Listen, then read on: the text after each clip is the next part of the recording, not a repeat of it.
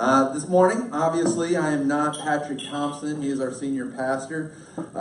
He and his wife have been on a tour of the Mediterranean the last week or so. They're celebrating 25 years of marriage.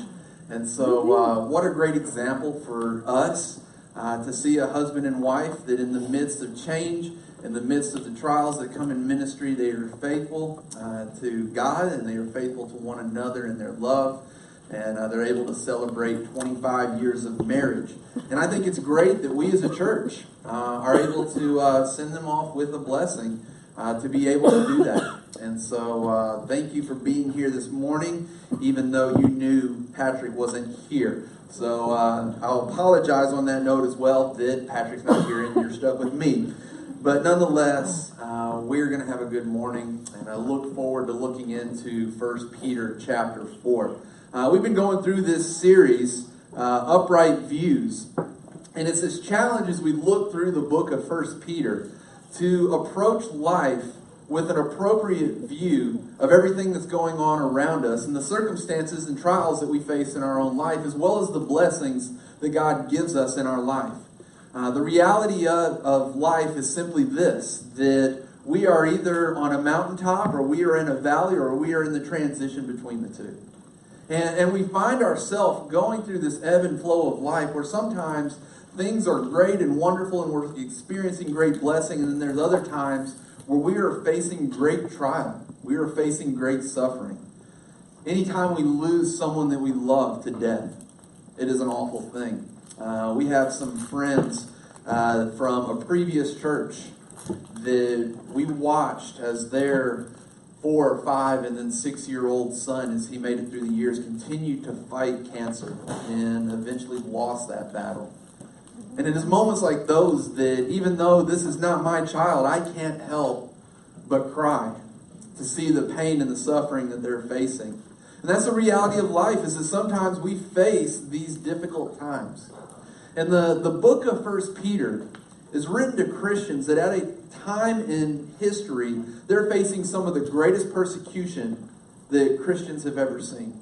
At this time, there's an emperor in charge named Emperor Nero.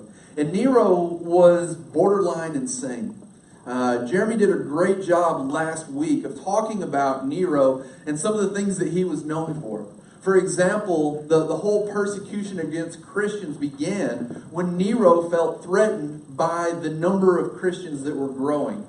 And he began to become worried and concerned that this great number could be something that overthrows the empire, that overthrows this great kingdom that had massed in the Roman Empire. And so he started a fire that consumed a large portion of the city, and then he blamed the Christians, and that is the moment the persecution of Christians began. And just to give you a little insight into Nero's mind, some of the things that he would do to persecute and punish Christians would take place in the arena, for example, the great Colosseum. He would starve the lions, and then he would place Christians in the arena and release the lions, and these lions would just be looking for something to destroy, just to have food. They would rip these Christians apart.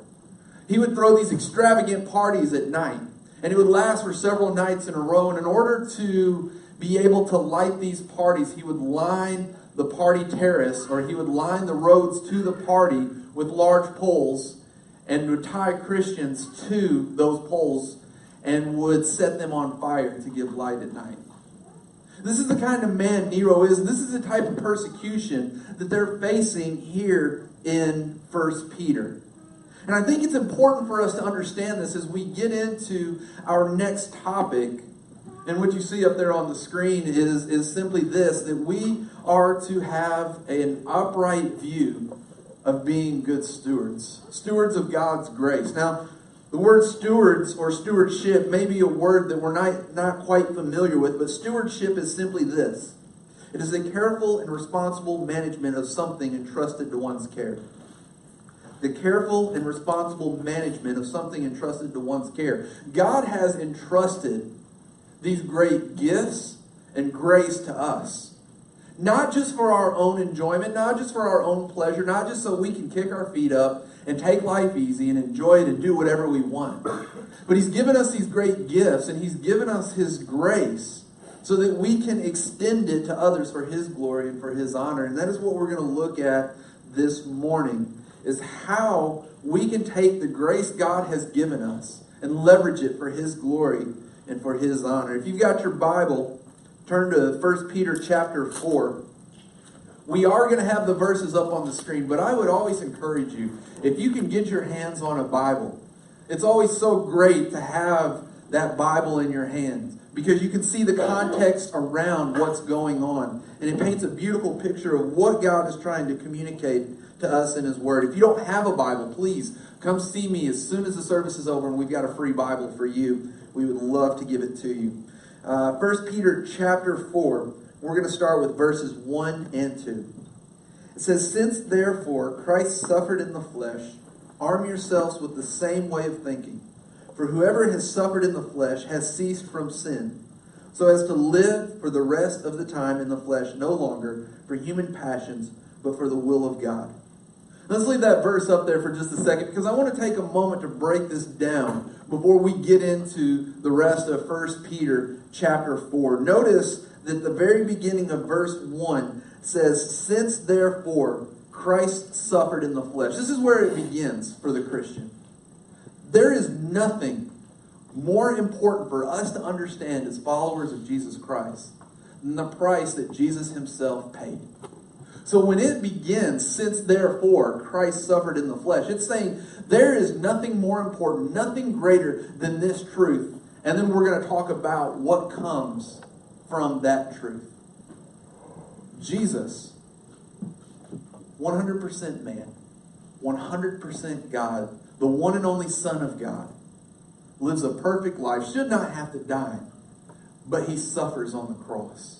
At any moment, as God, as He is on the cross, He could come down off that cross if He wanted to. But He suffered, first and foremost, to glorify His Father in heaven. And as a result, we experience the forgiveness of sin if we place our faith in Him. The great suffering, the great cost that He has paid. And what does the next part say? It says, "Arm yourselves with the same way of thinking." Now, this goes completely against our natural way of thinking. It goes completely against what this world tells us. See, the world tells us that at any cost, at any expense, whatever it takes, seek to be comfortable. Make sure that things are smooth. Make sure that things are easy. Understand, to be called a Christian and to serve and worship a God who suffered, that's a scary religion. But the great truth is that suffering is only for a moment. Our life is just like that. And then there's eternity. So that suffering is for only a moment. But it tells us that we should take on this same way of thinking. Now, that doesn't mean that as soon as we get out of church, go run and look for suffering. You should probably get rid of all your stuff and start living on the street. That's not what this is saying here. It doesn't mean carelessly and senselessly look for suffering, but that we should be ready to embrace this type of life when it comes our way.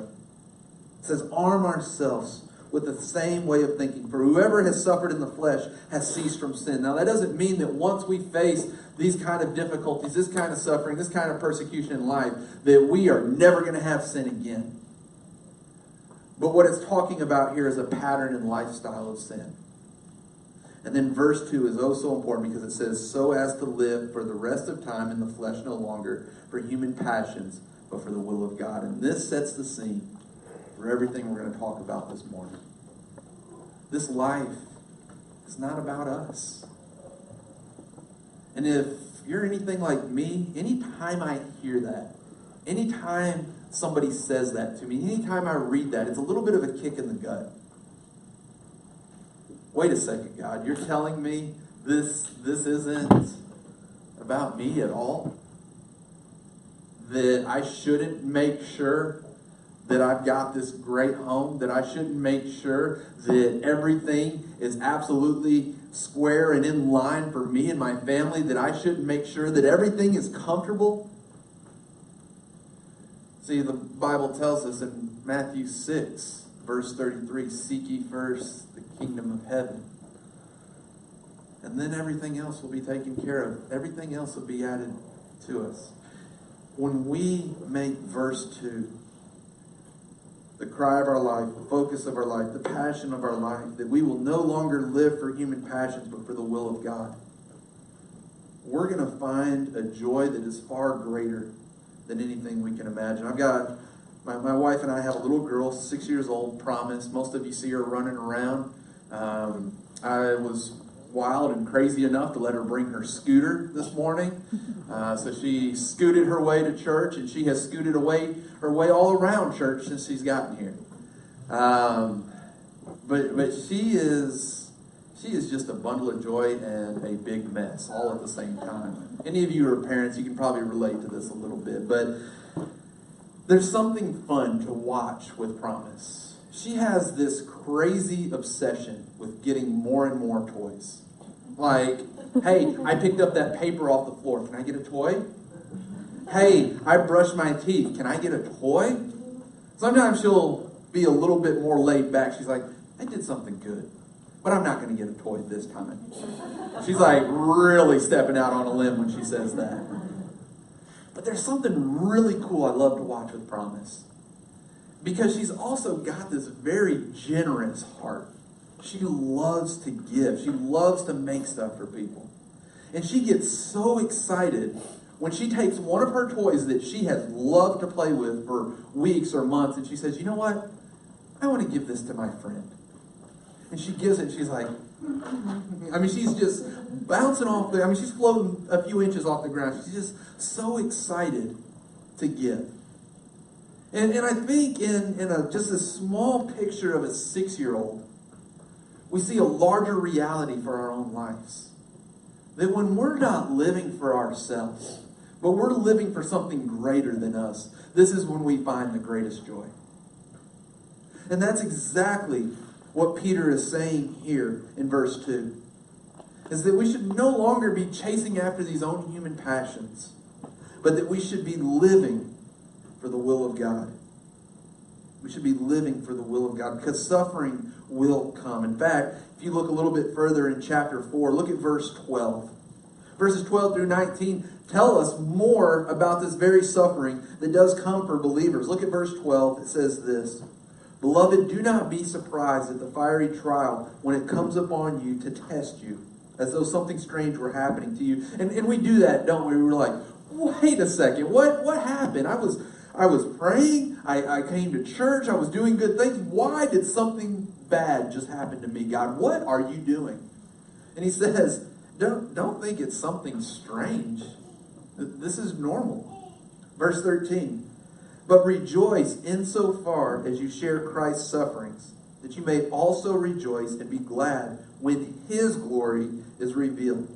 If you are insulted for the name of Christ, you are blessed, because the Spirit of glory and of God rests upon you. But let none of you suffer as a murderer or a thief or an evildoer or as a meddler. Yet, if anyone suffers as a Christian, let him not be ashamed, but let him glorify God in that name. For it is time for judgment to begin at the household of God, and if it begins with us, that will be the outcome for those who do not obey the gospel of God. And if the righteous is scarcely saved, what will become of the ungodly and the sinner? Verse 19, one of the most encouraging verses that we find in the midst of this suffering. Verse 19 says this, Therefore, let those who suffer according to God's will entrust their souls to a faithful Creator while doing good. A faithful Creator. He doesn't waver. He doesn't take a misstep. He's never a no-show. He's faithful. When we face this kind of suffering, he's there. He's always there. And those moments that he seems like he's a long ways off, it's not a matter of him being a long way off because he wanted to get away from us. He's a long ways off because we have walked away from him. We need to understand that in those moments, we need to run back to him when it feels like he's a long ways off, because he is faithful. He does not waver. He does not move. He is unchanging. It's also interesting what we see about this suffering here, that there's two types of suffering. We see that there's suffering because of persecution and there's suffering because of consequences.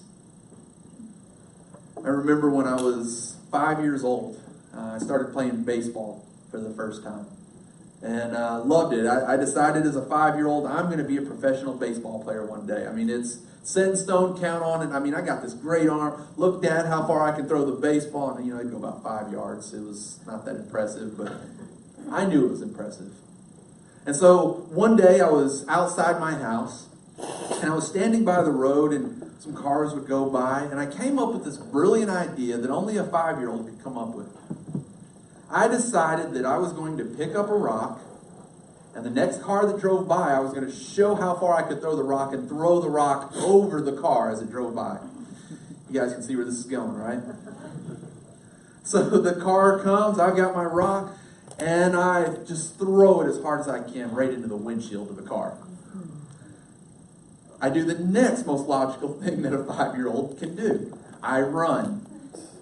I don't know where I'm running, but I run. And I go and I hide inside, and the next thing I hear my dad say is my full name. And I know that what comes next is not good. I was going to face some suffering, right? This is what we see here in verse 15. Now, he uses the examples of a murderer or a thief or a meddler, but essentially what he's saying is there is a suffering that comes from us making foolish mistakes, from our own sin. These are the type of sufferings that are not a good suffering to have. It's not something that we should glory in. It's not something that we should be proud of. It says, let none of us suffer for these reasons. But then there's a different kind of suffering. There's a suffering that we see comes, as it says in verse 14, if somebody is insulted for the name of Christ. Then it says in verse 16, if anyone suffers as a Christian, let him not be ashamed, but let him glorify God in that name. There's this suffering that comes when we are seeking to live in a way that brings glory to God. When we are carrying His name. Yesterday, I was with a large Chinese church.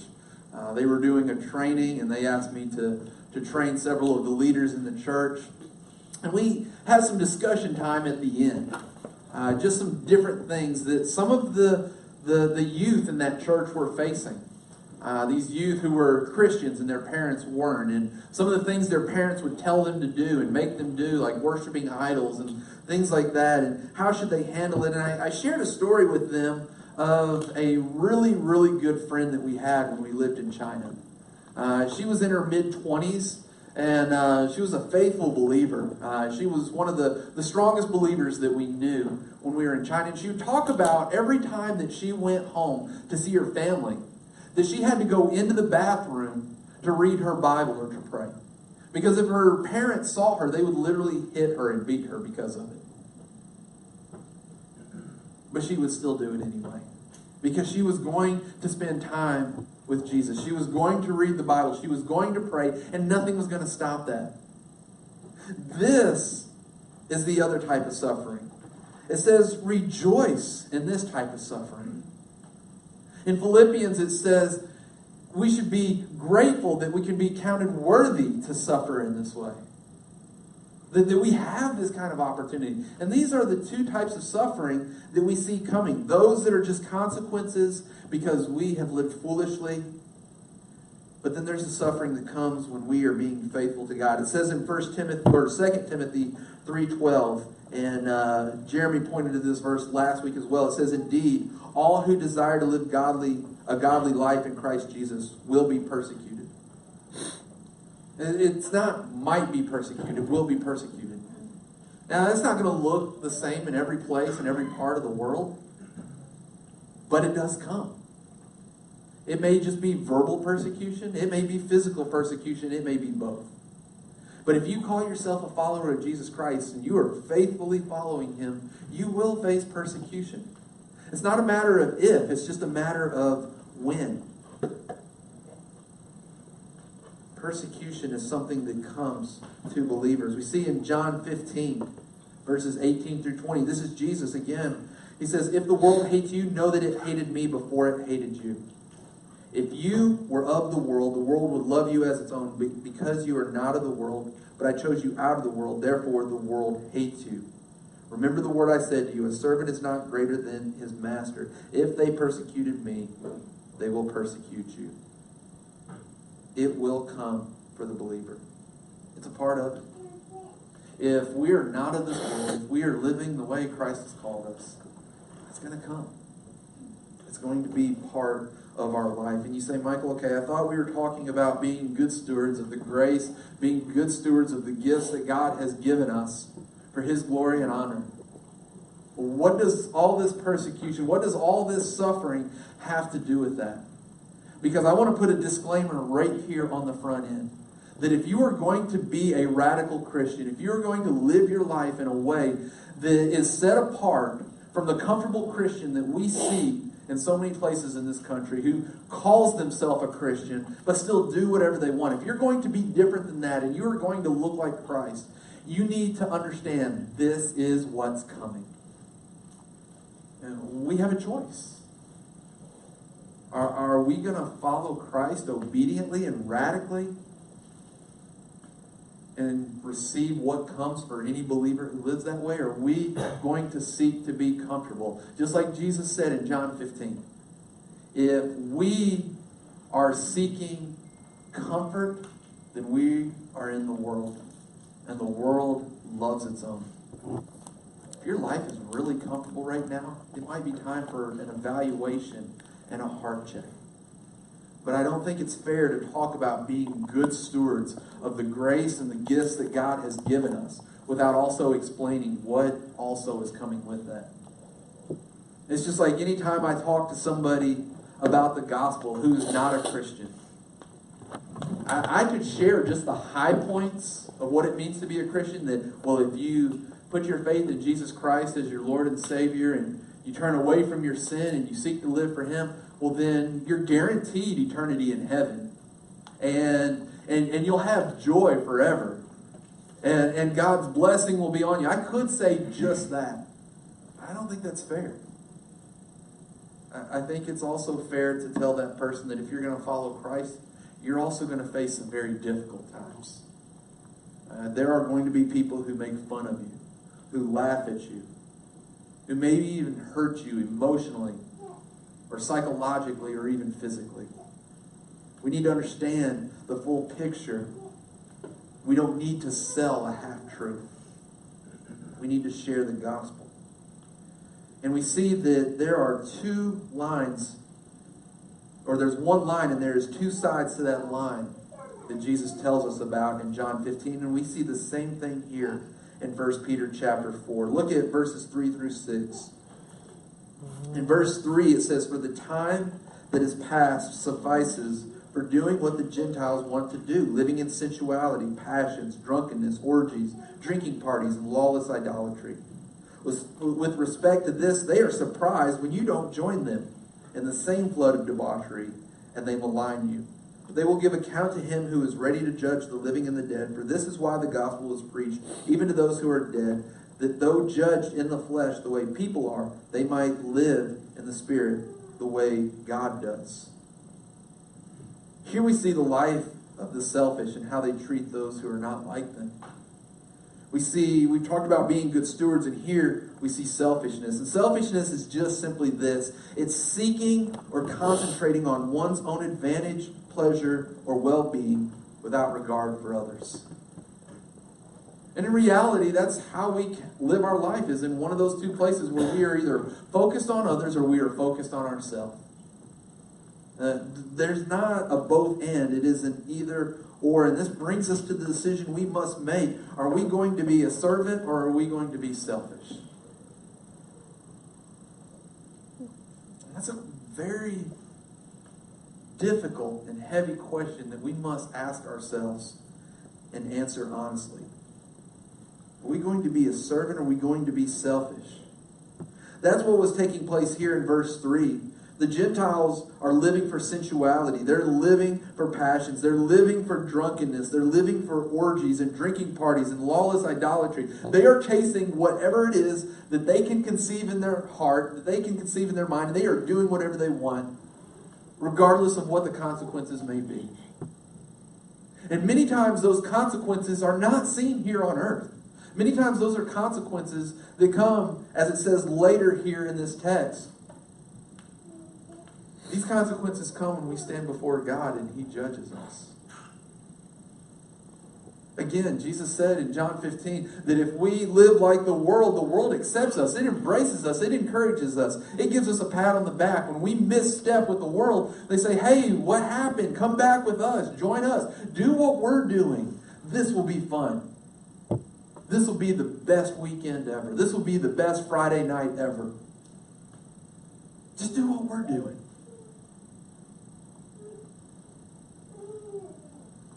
This is selfishness. We're doing what we think is going to be instantaneous pleasure. What's going to bring the most joy to our life. And what happens every single time is that on the back end of those moments and those events, we feel empty. So we either chase that or we chase something else to try to fill that emptiness.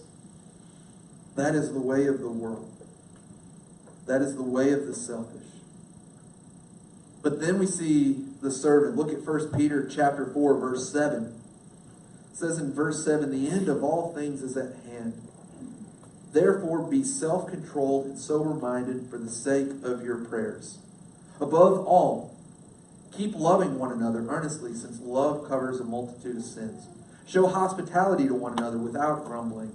As each has received a gift, use it to serve one another as good stewards of God's varied grace. The first part of verse 11, it says, whoever speaks is one who speaks oracles of God. Whoever serves as one who serves by the strength that God supplies. We see the exact opposite of the selfish in these verses here. We see the life of a servant. The life of a servant. The last church that my wife and I were at was a very, very important church to us. We had been at some other churches in the 15, 16 years that I've been in ministry. She grew up in some rough churches. Places where the men that were entrusted with the responsibility of looking over the church were very selfish. They did what they wanted. My wife had a series of pastors that cheated on their wives. We had a pastor who was dishonest with finances, a pastor that was dishonest in the way that he dealt with people. We've had some very difficult churches, but the last church was not that way. We had a pastor there that is unbelievable. He's been in ministry now for almost 50 years. He's been at this one church for 38 years. He's a co-writer of a book that has to deal with taking the gospel to the ends of the earth. Incredible man of God. But the thing that really, really sold us on him, the thing when we were praying and thinking about going to this church, and I was thinking about going on staff at this church, was how this man was so clearly a servant. He was constantly thinking about others before himself. I remember the first time we went to his house, when we went to visit, he got down on the floor. In his mid-60s at this point, gets down on the floor and is rolling around on the floor, just playing with our daughter. And immediately the thought comes to my mind, this is just like Jesus. Everybody else is saying, hey, kids, get away. And Jesus is like, no. Let the kids come. I love the children. My role at that church was college pastor. We sat really close to Auburn University. And so we had 200 or so college students regularly coming to our church. And anytime we ever had an event, he would go out of his way, not just to show up at that event and say hi to the students, but he would serve them. He would be the first one behind the table to start serving food. He'd be the first one walking around, picking up dishes, cleaning up their tables. If he ever heard of one of our college students going through something rough, he would say, hey, set it up that I have a meeting with them. I want to take them out to lunch. I just want to spend time with them. He's a pastor of a church of over 1,000 people, and he's saying, hey, this one person has a problem. I'm going to invest in them. He was the picture and continues to be the picture of what we see here in verses 7 through 11. A man who is self-controlled and sober-minded. And just a side note about this word, sober-minded, it's not talking specifically about alcohol. It's talking about having a mind that is focused and clear so that nothing is distracting it. For us as men, for example, competition, we got that competitive nature. Competition is something that keeps us from being sober-minded so many times. A lot of times for women, it might be jealousy. And these things are things that keep us from being sober-minded. So it says, be self-controlled and sober-minded for the sake of your prayers. In other words, that your prayers will not be hindered. And then in verse 9 it says, above all. This is what is supremely important. Keep loving one another earnestly. Show hospitality. Use your gifts. And it says this in verse 10, as good stewards of God's varied grace. This is the very thing that we're being told to do, is to be good stewards of this grace. So what is the life of the servant? The life of a servant is to worship God and to serve others. This is what we're to do with everything that God has given. So what are you good at? Just think about this for a moment. What are you good at? I know that I'm good at messing things up. That's not the type of good we're talking about, right? What kind of gifts has God given you? Are you good musically? Every Sunday morning, I'm amazed to watch this group up here. Because I know that is something I could never in 100,000 years ever do. I am not gifted with music or rhythm or a beat. If any of you have ever watched Seinfeld, the episode where Elaine's trying to dance, that's me. There is no rhythm in this body whatsoever. I could never do that, but that's how they're gifted. And so what do? They take that gift and they use it for God's glory. I've got a good friend that he is incredibly gifted at organization. And so he's given his life to ministry, and the whole role that he has in ministry is specifically organization for the church as a whole.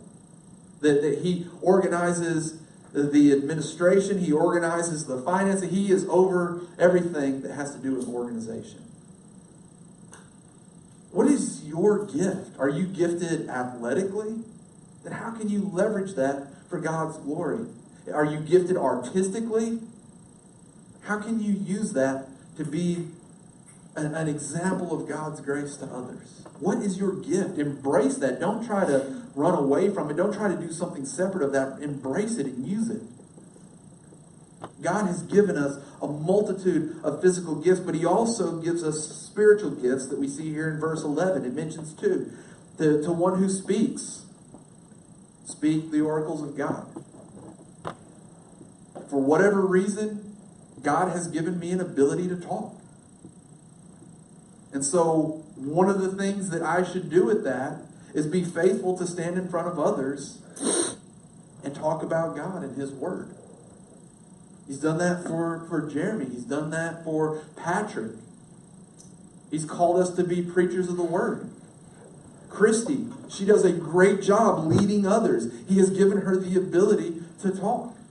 And when we have these gifts, we should use them for his glory, these spiritual gifts. It also talks about the one who serves by the strength that God supplies.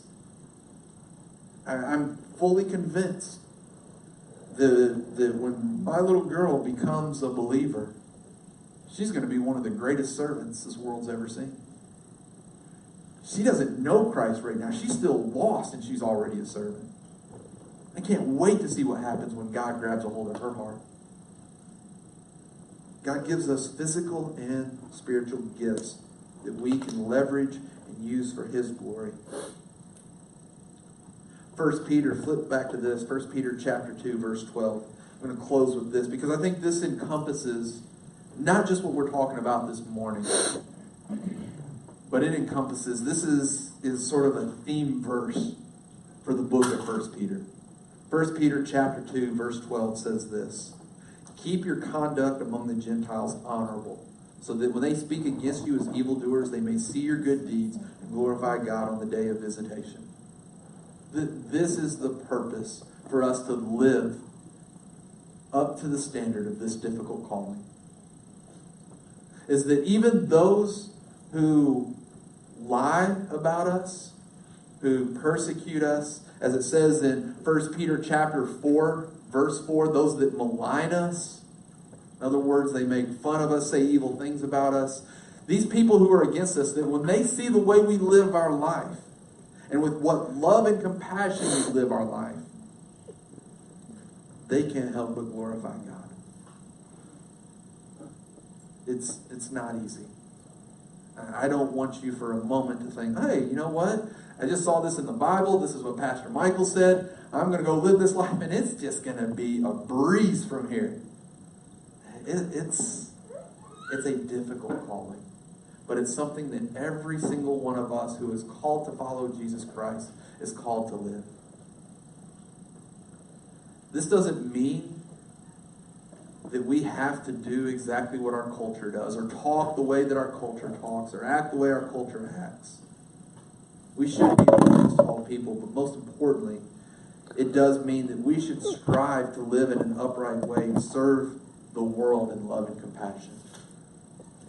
Think about what New City Church is all about. You'll see it all over all of our stuff. We are about grace and peace. Being grace and peace to others.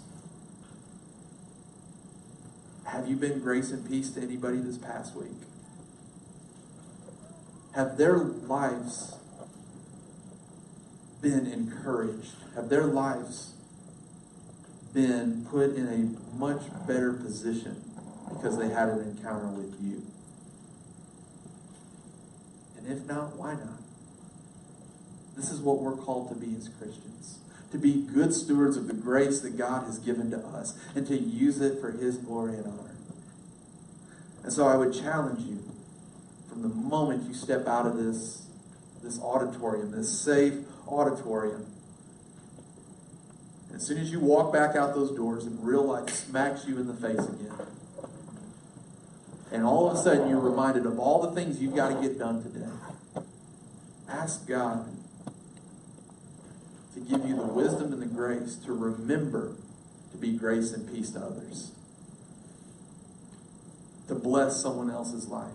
It may be that you sit down to lunch and you just take a moment and you're talking with your waiter and waitress and you just say, hey, how's your day been going? Just take a moment to talk with them. And if the opportunity is there, maybe even to pray with them. But just see what it is that's going on in other people's lives and how you can encourage them. We are called to be Jesus Christ to those that we encounter every day. Would you pray with me?